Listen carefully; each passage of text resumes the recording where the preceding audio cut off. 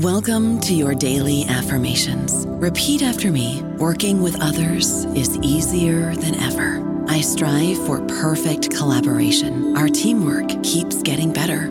Yeah, affirmations are great, but Monday.com can really get you the teamwork you desire. Work together easily and share files, updates, data, and just about anything you want all in one platform. Affirm yes to start, or tap the banner to go to Monday.com. Okay, round two. Name something that's not boring. A laundry? Ooh, a book club. Computer solitaire, huh? Ah, sorry, we were looking for Chumba Casino. That's right, ChumbaCasino.com has over 100 casino-style games. Join today and play for free for your chance to redeem some serious prizes. ChumbaCasino.com. No purchase necessary. Void where prohibited by law. 18+ terms and conditions apply. See website for details. Hello, everybody. This is Marshall Poe. I'm the editor of the New Books Network, and I'd like to tell you that we have a new and improved website. It has two new features that we think you'll love. One of them is a vastly improved search engine, so that when you type in keywords, you'll get a bunch of episodes really quick. The other is the ability to create a listener account. And in that listener account, you can save episodes for later listening. So you can create a kind of listening list. We think these features are neat, and we think you'll enjoy them. Please visit the site today. Hello, everybody. This is Marshall Poe. I'm the editor-in-chief of the New Books Network, and I'd like to tell you that the following podcast was produced for the Southern Labor Studies Association. You can visit the SLSA online at southernlaborstudies.org, and you can follow the SLSA on Twitter at Southern Labor SA. I hope you enjoy the following interview.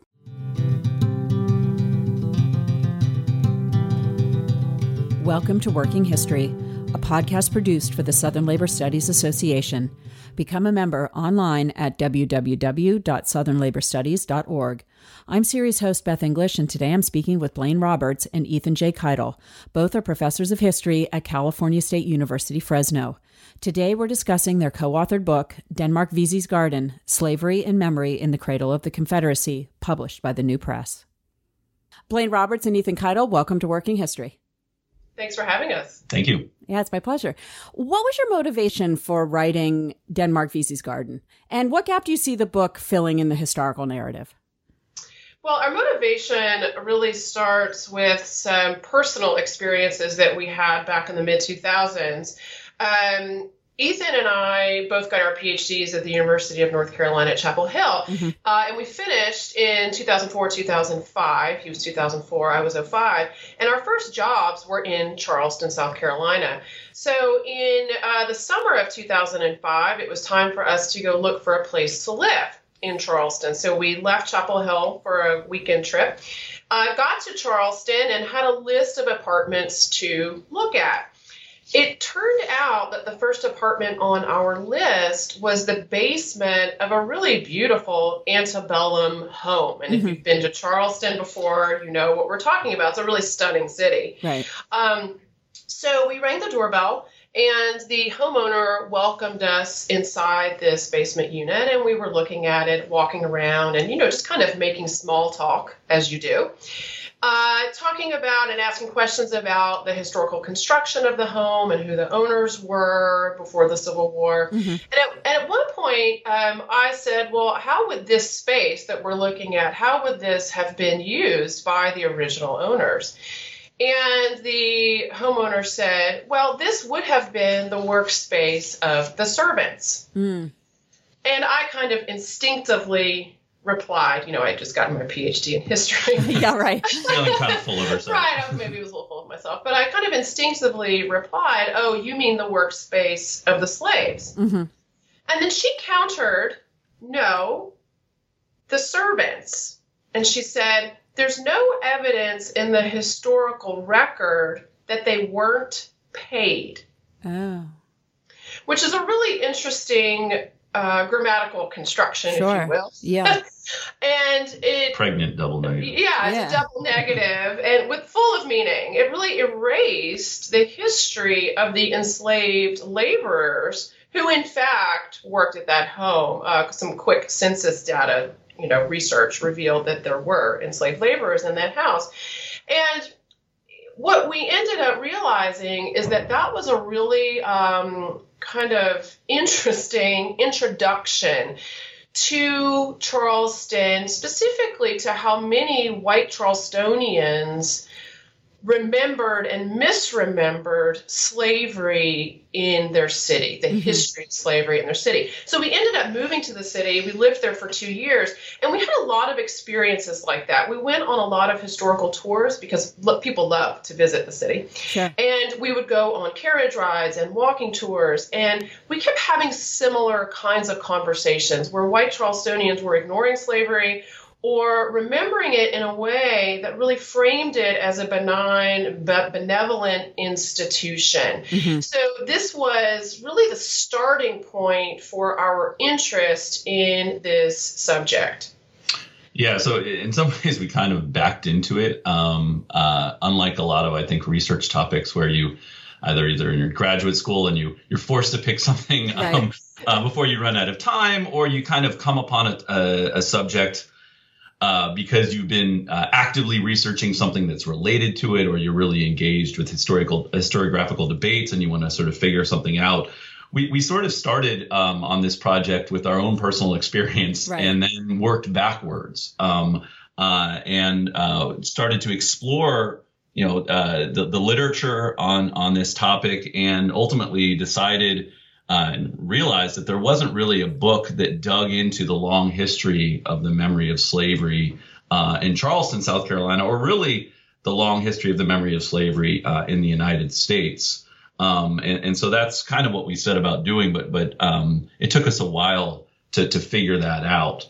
Ultimately, we as we dug into this, we realized that there wasn't just that there were two traditions of memory when it comes to slavery in Charleston, what we call the whitewashed memory and the unvarnished memory of slavery. And the whitewashed memory is kind of a tradition of remembering that Blain is talking about, and it's still very prominent in certain circles in Charleston. And it's a tradition that downplays the importance of slavery to the history of Charleston, to the history of South Carolina, to the history of the United States. It's a tradition, the whitewashed memory is a tradition that argues that slavery didn't cause the Civil War, that it didn't have much to do with the Civil War. It's also a tradition that suggests that slavery was benign, maybe even a beneficial or civilizing thing for African Americans. And this was a tradition that was forged by former slave owners and their descendants, but continued on and on and on, and certainly still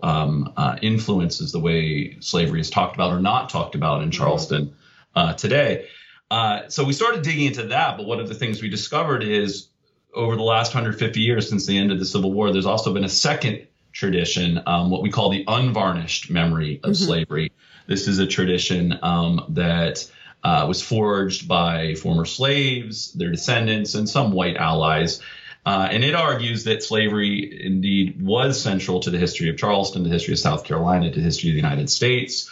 That slavery was a brutal, inhumane institution, something rooted in violence, and that slavery, in fact, did cause the Civil War, and that we must remember all of these things.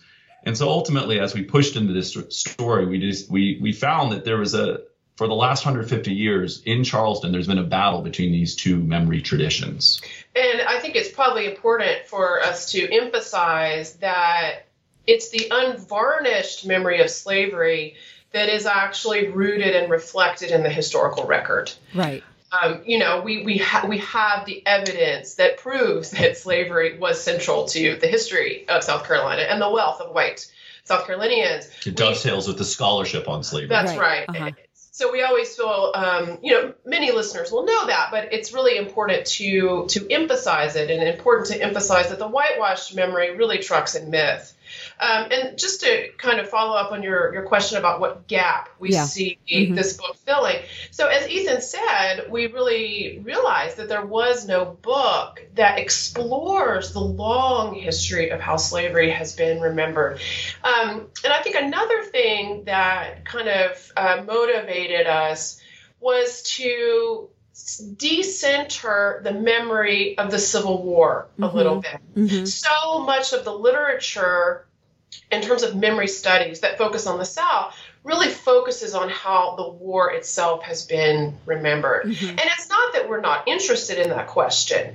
We talk a lot about it. We do talk a lot about it in the book. But our focus is really on the memory of slavery, the institution of slavery itself. And so that, I think, is one. So we see that as a subset. Civil War memory in some ways is a subset of the memory of slavery. Right. And in some ways, because a lot of the historiography of memory studies in the South, at least, is focused on the 50 years after the Civil War, that question, the Civil War and how it's remembered, has been the dominant sort of framework. And so we think our longer time span, 150 years, provides a different angle in, and you can learn different things. You can see some important continuities to the present day, to what's going on, say, historic plantations and in modern historical tourism in places like Charleston, but also to the debates over how we're going to remember slavery, over how we're going to deal with Confederate monuments. Because we span such a long period of time, we're able to make connections and to unpack the ways in which, say, current defacement and vandalism of monuments is you might think this is a brand new story, but in fact, it was something that was going on over 100 years ago in Charleston with the Calhoun Monument. So we can sort of tell a broader story, and one that speaks not just to historical debates, but also contemporary concerns. Absolutely. So let's walk back just slightly, and maybe you could give our listeners, just a sense, in broad brushstrokes, what was the history of slavery in South Carolina, and more specifically to Charleston? What was the economy of South Carolina like? Where does slavery fit into it? And then more specifically to Charleston, how and why was that really a capital city of slavery in the United States in the antebellum period? I'll try to do this somewhat succinctly. So South Carolina, maybe one of the distinctive things is, it's founded in the late 1600s as an English colony. And unlike other southern colonies that came before it, say Maryland or Virginia, it was a slave society from the very beginning. That is, slaves were central to its economy from the very start. They didn't sort of back into slavery like happens in Virginia over the course of 50 or 60 years as slaves replace indentured servants. By the second decade of the 1700s, Charleston and South Carolina more generally already had a black majority. And that was a black and enslaved majority. And most of those enslaved people in South Carolina were working in the rice industry. That becomes its staple crop. African slaves are working on rice plantations. Some African slaves are actually white masters are drawing on some knowledge that African slaves have of rice cultivation that they brought with them from West Africa. But rice and then eventually indigo become the chief crops, at least in the 1700s. Eventually cotton would join that for the state of South Carolina by the 1800s, as you have the growth of King Cotton. But early on, it was rice, and it was this black and enslaved majority in Charleston and in South Carolina that's doing the bulk of the labor. And of course, it's really grueling labor, particularly rice. Yeah, right. Rice was a remarkably brutal labor regime. It was established there in low country South Carolina. Most rice plantations were low-lying, swampy areas. You'd have to be enslaved laborers would be working in humid, hot summer months on their knees in disease-infested, swampy areas. The mortality rates were extraordinarily high, certainly when compared to, say, Virginia in the 18th century, where Virginia enslaved populations become self-reproducing. That's not the case in low country South Carolina. And as a result, Charleston pretty soon in the 1700s becomes the center in the United States, or in the colonies that would become the United States, of the transatlantic slave trade. They had to bring in more and more laborers because they couldn't survive the brutality. Yeah, so the other reason that Charleston is so important in terms of the history of slavery in the United States is that close to 50% of the slaves that were brought into what became the United States came through Charleston and the surrounding Sea Islands. Mm-hmm. So that makes it just really central in terms of the history of slavery in North America. We call the city the capital of American slavery. That's right, the capital of American slavery. So not only is it this important hub for the transatlantic slave trade, it also becomes really central to the domestic slave trade within the colonies in the United States. Particularly as slaves are sold into the Deep South, as the Cotton Empire spreads into the Deep South. The domestic markets in Charleston were just thriving. So that's another reason that we argue that Charleston was the capital of American slavery. And then beyond just the kind of realities of the numbers of people who came in and were sold, Charleston became the ideological epicenter, really, of the defense of slavery as an institution in the antebellum era. Mm-hmm. Yeah, I mean, it was, and I would say Charleston and South Carolina, more generally, it was South Carolina statesmen like John Calhoun, who were leading the fight against the growing abolitionist movement in the North in the 1830s and 1840s, were reframing how American slaveholders talked about slavery. A lot of slaveholders, George Washington, Thomas Jefferson, and the founding fathers in the Revolutionary generation were somewhat embarrassed about slavery. They would talk about it as a necessary evil. Calhoun and his colleagues reframed it and argued that it was instead a positive good. It was something that helped slaveholders. It was something that helped the enslaved. And they saw this as a sort of a campaign to convince the country that slavery should not be done away with. It's no surprise then that South Carolina and Charleston become the epicenter of the secessionist movement in the 1850s, a movement that ultimately breaks apart the United States in defense of slavery. And it's no surprise that Charleston is the host of the South Carolina Secession Convention, the first convention that takes a state out of the United States. And then, of course, Charleston is the site of the first battle of the Civil War, the shelling of Fort Sumter in April of 1861. So in an important way, it's no coincidence that the capital of American slavery became the cradle of the Confederacy. Sure. You know, I think that that's a really good way to think about it. Slavery was so central to this location that, of course, it became the place where the first vote for secession was registered and where the war actually began. Right. So what happens to Charleston in the wake of the Civil War and emancipation? Obviously, this, sort of throws the city into chaos in many ways. The labor system that had supported the state and the economy. So what happens? What is Civil War? What is emancipation like? And then what happens when we, start to talk about Reconstruction there? Okay. Yeah, well, so the war, of course, just completely decimates the city. Right. And in the final months of the war, the Union Army comes in. There are thousands of newly liberated slaves who were already living in the city or who come into the city from the surrounding plantations on the Sea Islands around the city. And so the city becomes a really transformed place as the old regime literally is just crumbling in, February, March, and April of 1865.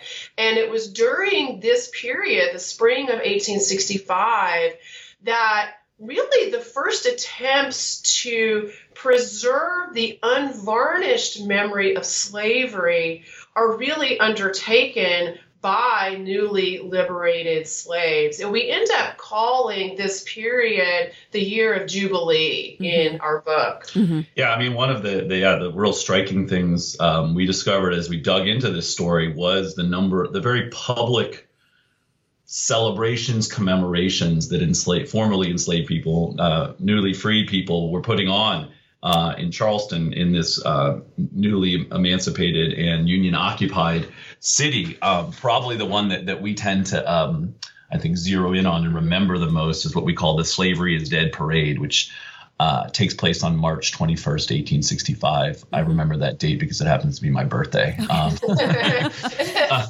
sure of that one. But it was this huge parade. Newspaper reports suggest that between 4,000 and 10,000 people took part in it. And it was led by, organized by not the Union Army, not the occupying Union force, but by Charleston freed people. They marched all the way up and down through the city, 1.5 to 2 mile long parade. And it features a whole bunch of sort of remarkable, tableaus, elements that I think are striking. One, of course, is a funeral procession for slavery. That's why we call it the Slavery is Dead Parade. And that is, there was a big hearse that had a giant coffin on it, and hanging from the coffin was a sign that said slavery is dead. So they were, they're putting on a funeral procession for the end of slavery. It also featured a mock slave auction. And that really, to me, is the most striking, I think to us, is the most striking element. There was a mule-drawn cart was carrying a mock slave auctioneer, himself a former slave, as well as 4 people who were supposed to be in an imitation fashion being put up for auction. And they themselves, according to newspaper reports, had all been auctioned off at one point in their lives. And so you have this sort of bizarre scene in which this former slave is pretending to be an auctioneer, and he's calling out, who will bid on this slave? Who will bid $50, $100 for this cook? And perhaps the most striking thing, at least according to newspaper reports, which is what we, where we get our information about this from, is that the audience, some were laughing at it and cheering and sort of took it as all in good fun, but many others in the crowd, particularly freed women, who had watched their children be sold away, watched their spouses be sold away, started crying out, give me back my children, give me back my children. We're overwhelmed with emotion. And so one of the things that underscored for us was that this year of Jubilee and these celebrations were celebrations, but they were also meant as reminders of the brutal realities of slavery. Formerly enslaved people did not want to let others forget the pain of bondage. And so that was, one of these striking early examples of the unvarnished memory of slavery that they wanted to put in the public sphere. And then starting the same year and for the next several decades, we start to enter Reconstruction now when, the Union Army is there, the federal government has a degree of power in the state and the region as a whole. And of course, African Americans pretty quickly assume political power in the city and the state as well. And this is really critical for making sure that this unvarnished memory remains the public memory throughout this period. So one of the other ways in which you can see this unvarnished memory being preserved in the public sphere would be on January the 1st every year and July the 4th every year. January the 1st, of course, was the anniversary of the Emancipation Proclamation. And so every year in Charleston, freed people would gather down at the Battery, which is this area in southern Charleston, the very kind of base of the peninsula, to celebrate the anniversary of the Emancipation Proclamation on January the 1st. And they would read the Emancipation. Over time, as you get the amendments, the 13th, 14th, and 15th Amendments being passed and ratified, they would read those amendments out loud. They would read speeches by prominent abolitionists like Frederick Douglass, really underscoring the fact that they had not wanted to be enslaved and that emancipation was a good thing. Same thing on July the 4th. Free people in Charleston celebrated it as a day of their freedom. Right. And this is true across the South. Across the South, that's right. Some really big celebrations in Charleston. What's interesting about the 4th of July is that white Southerners during these years, in the 1860s, 70s, 80s, and 90s, did not celebrate July 4th. They really saw it as an African-American holiday because African-Americans were very vocal about how they did indeed embrace this day as a celebration of their freedom. I don't know about you, but I'm very busy and I don't have a lot of time to cook. That's why I subscribe to Factor. Eating better is easy with Factor's delicious, ready-to-eat meals. Every fresh, never frozen meal is chef-crafted, dietitian approved, and ready to go in just 2 minutes. You'll have over 35 different options to choose from every week, including Calorie Smart, Protein Plus, and Keto. These are 2-minute meals. Factor meals are ready to eat and heat, so there's no prepping, cooking, or cleanup needed. They're flexible for your schedule. Get as much or as little as you need by choosing your meals every week. Factor's the perfect solution if you're looking for fast, premium options with no cooking required. Sign up and save. We've done the math, and this is important. Factor is less expensive than takeout, and every meal is dietitian approved to be nutritious and delicious. Head to factormeals.com/NBN50 and use code NBN50 to get 50% off. That's code NBN50 at factormeals.com/NBN50 to get 50% off. Right. So what happens during the early years of the Jim Crow South? The memory of slavery in many ways becomes a very central terrain of conflict. So what is happening there? And then what is the result of that in terms of what the dominant narrative about slavery becomes? Well, the first thing that happens is as Reconstruction is forcibly ended through force of violence by former Confederates who style themselves redeemers and want to just undermine political power that African Americans had as part of the Republican Party that had controlled states like South Carolina for the better part of the 1870s. As that political power wanes, the ability of this unvarnished memory, African Americans' unvarnished memory of slavery to find a space in public fades away. It's really driven out. There are, for instance, some of these Emancipation Day and 4th of July celebrations that happen in Charleston in public spaces like White Point Garden, this park at the Battery that Blain was talking about. By the 1880s, white Charlestonians who have taken back political power start passing measures forbidding African Americans from holding those celebrations in those public spaces, pushing them off the peninsula and eventually entirely out of Charleston. So one thing they do is they start to shut down Black demonstrations that of the unvarnished memory. At the same time, they start funneling money in and to different interpretations of the memory of slavery, say the Calhoun Monument. And the city erects 2 massive monuments to John C. Calhoun, the great defender of slavery, one in the 1880s, a second larger one that replaces it in the 1890s. And this is part of a larger spate of Confederate and pro-slavery commemoration that happens all across the country as the lost cause, a Southern defense of the Civil War,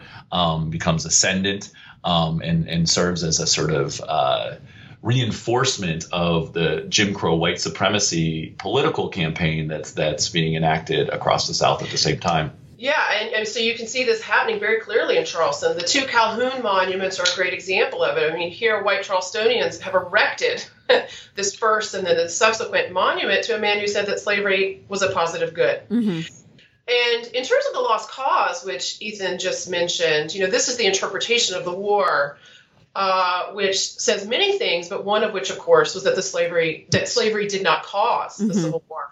Charleston became a real center in terms of producing that narrative.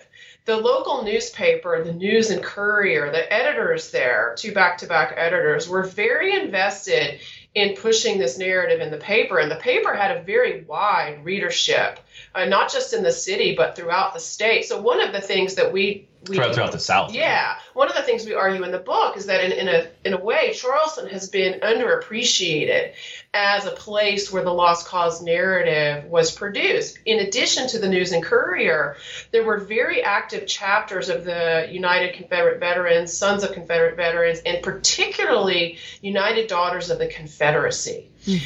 There were elite white Charleston women who were UDC members who were really critical, not just in the city and the state, but in the nation as a whole, in terms of pushing this lost cause narrative and making sure, for example, that textbooks that were used in Charleston and South Carolina classrooms, and really classrooms across the country, that these textbooks hewed the lost cause line and really kind of towed that line. Mm-hmm. And then to add to this story, what makes, I think, Charleston specifically maybe so interesting in this rise of the whitewashed memory of slavery is that in the early 20th century, it refashions itself as a mecca of historical tourism. Mm-hmm. It starts calling itself America's most historic city. It starts a place that markets itself as entryway back into time, a way to see the American past. But what's distinctive about it is it de-emphasizes in the narratives it provides for tourists in the sort of sites that it features. They tend to whitewash slavery, to de-emphasize it, or when they do talk about it at all, to talk about it as this benign or beneficial institution. So a sort of different way to perpetuate this whitewash memory of slavery. And to get back to part of your question, you were asking about how, can we see some conflict in this early period? So the answer is yes. And I think it's important to emphasize that in the late 1800s, early 1900s, we did see some pushback in the historical record on the part of African Americans saying this whitewashed memory is offensive, and we don't think that it should be the dominant memory. And really the best place to look for that is to African American reaction to those Calhoun monuments that we mentioned. The first one was erected in 1887, and then the second one in 1896. As soon as that one in 1887 was erected by a group of elite white Charleston women, African Americans essentially undertook what we call a campaign of guerrilla vandalism against it. They deeply resented the fact that it had been erected in the center of the city. It's in Marion Square. And they threw things at it. Rocks, bricks. We even have some evidence of a young boy shooting a pistol at it. And we have, from memoirs and oral histories, evidence of this, and people saying we did this because we felt like white Charlestonians had erected this statue to tell us that we should still be slaves. Right. And so there's a lot of evidence of this. And then the women who erected that statue in 1887 decided in the mid-1890s that they wanted to replace the original one. They officially said that they had never liked the original statue on aesthetic grounds. But we have every reason to believe that one of their motivations for putting up this new statue is that they wanted to raise Calhoun higher to get him out of harm's way. Okay. Because if you look at the second statue, it is absurdly tall. Right. It's 120 feet or something in the air. And so was the other one just sort of beaten up? Like, could you physically see when tourists would come and go through Charleston? Would the old monument have been raggedy? I don't think it'd be fair to say it would be raggedy. There are definitely reports of Charlestonians waking up to find it having been whitewashed with paint. Okay. And certainly the oral history, the memories of some African Americans who grew up in that period would say that they would do anything they had, do anything they could to chip it up, to throw stuff at it. I don't know if that would have been visible. Yeah, and I've never seen any. I've never. It itself was fairly big. Yeah, it was 50 feet in the air. But there is ample evidence that there was vandalism. There's also ample evidence that the city officially worried about that and did all sorts of things to protect both the first and the second. We found evidence that well after the second one went up, into as late as the 1940s, there were people who the city was worried about vandalism to it by various. They called them night prowlers. Night prowlers. So they installed, kind of a defensive lighting system and a fence, and they never came out and said exactly who was vandalizing it, but it's pretty clear if you look at the oral histories that were done with African Americans who lived during that period. Right. So let's fast forward to the era of the civil rights movement, kind of following on from the 1940s and into the 50s and 60s.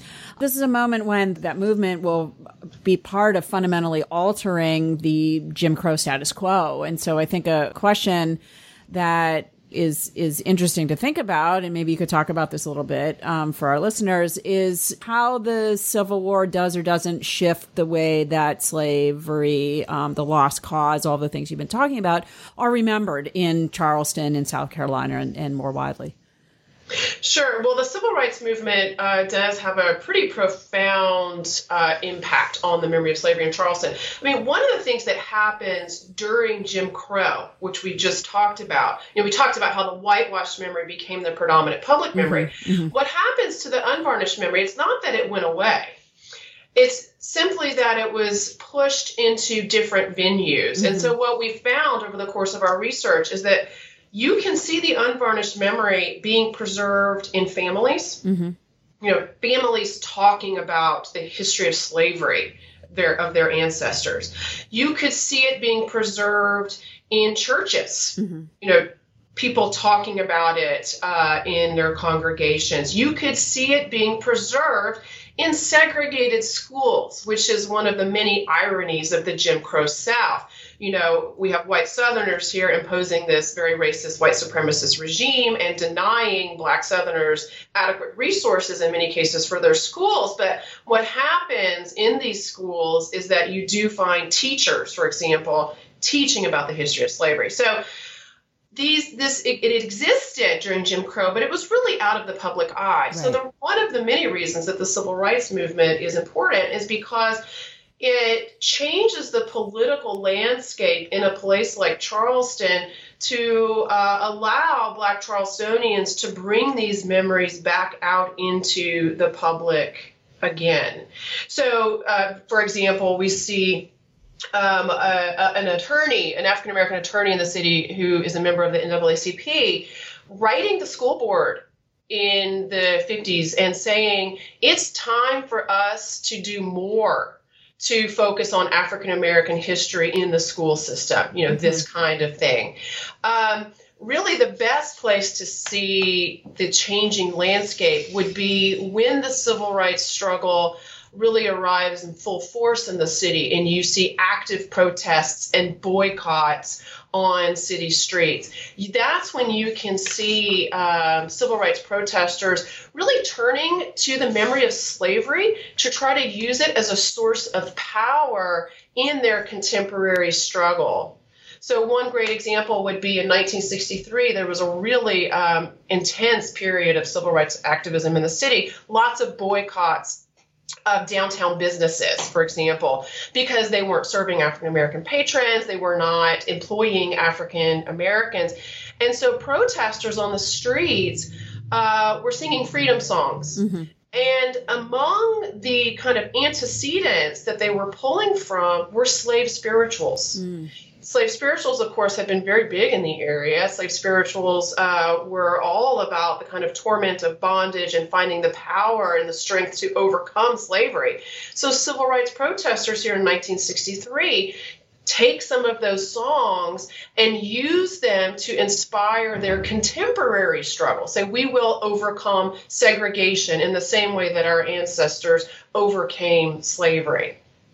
Yeah, and then to fast forward a little bit more, by the 1970s, as sort of civil rights activism sort of starts to pay benefits politically as African Americans, and what Charleston start to or have the right to vote, for instance, and are actively voting, and in some ways cases are electing civil rights activists to, say, city council. You start to see efforts to push Black history, the history of slavery, kind of into the public sphere, to rename schools, for instance, after African-American heroes from the state, like Robert Smalls, or Denmark Vesey, who becomes a sort of central and had long been a controversial figure in Charleston. There's efforts by the mid-'70s. Some argue that local schools should be named after him. Others suggest that statues should be erected to him. And eventually the city actually commissions a painting of Denmark Vesey to hang in a prominent public auditorium. This was wildly controversial because Denmark Vesey was still then and remains a wildly controversial person. Probably I should tell you who he was. Yeah, let's maybe do that. I mean, in the title, who was he, and why the title invoke him in the title of your book? Yeah. All right, sure. Well, I'll say a little bit about Vesey and then let Blain tell you about why we talk about him in our book. Sure. I mean, one of the things. Our book is, after all, named Denmark Vesey's Garden. So one of the first questions we often get is, well, is this a biography of this person? Who is this person? And, right, yeah. And so our book is not that, although in some ways we sort of discovered towards the end of writing it that Denmark Vesey, who was the would-be leader of the slave rebellion in Charleston, that he was, a critical figure throughout our book, even if we didn't make him the central character in it. So Vesey was born a slave. He grew up a slave in Charleston, but then in a sort of remarkable turn of events, right around the year 1800, Vesey won the lottery, won a city lottery. He won a decent amount of money, and he was able to purchase his freedom using that money. He was unable to purchase the freedom of his children or his wife, and this fact frustrated him, as did living under sort of the repressive white supremacist regime in Charleston. And so by the early 1820s, he and several co-conspirators decided that they were going to lead an enormous slave insurrection. It was to take place on Bastille Day, July 14th, 1822. But before it could take place, it was foiled. Local officials got word that this was underway. They quickly rounded up Vesey and co-conspirators. It is Ryan here, and I have a question for you. What do you do when you win? Like, are you a fist pumper, a woohooer, a hand clapper, a high fiver? I kind of like the high five, but if you want to hone in on those winning moves, check out Chumba Casino. At ChumbaCasino.com, choose from hundreds of social casino-style games for your chance to redeem serious cash prizes. There are new game releases weekly, plus free daily bonuses, so don't wait. Start having the most fun ever at ChumbaCasino.com. No purchase necessary. VGW Group. Void where prohibited by law. See terms and conditions. 18+.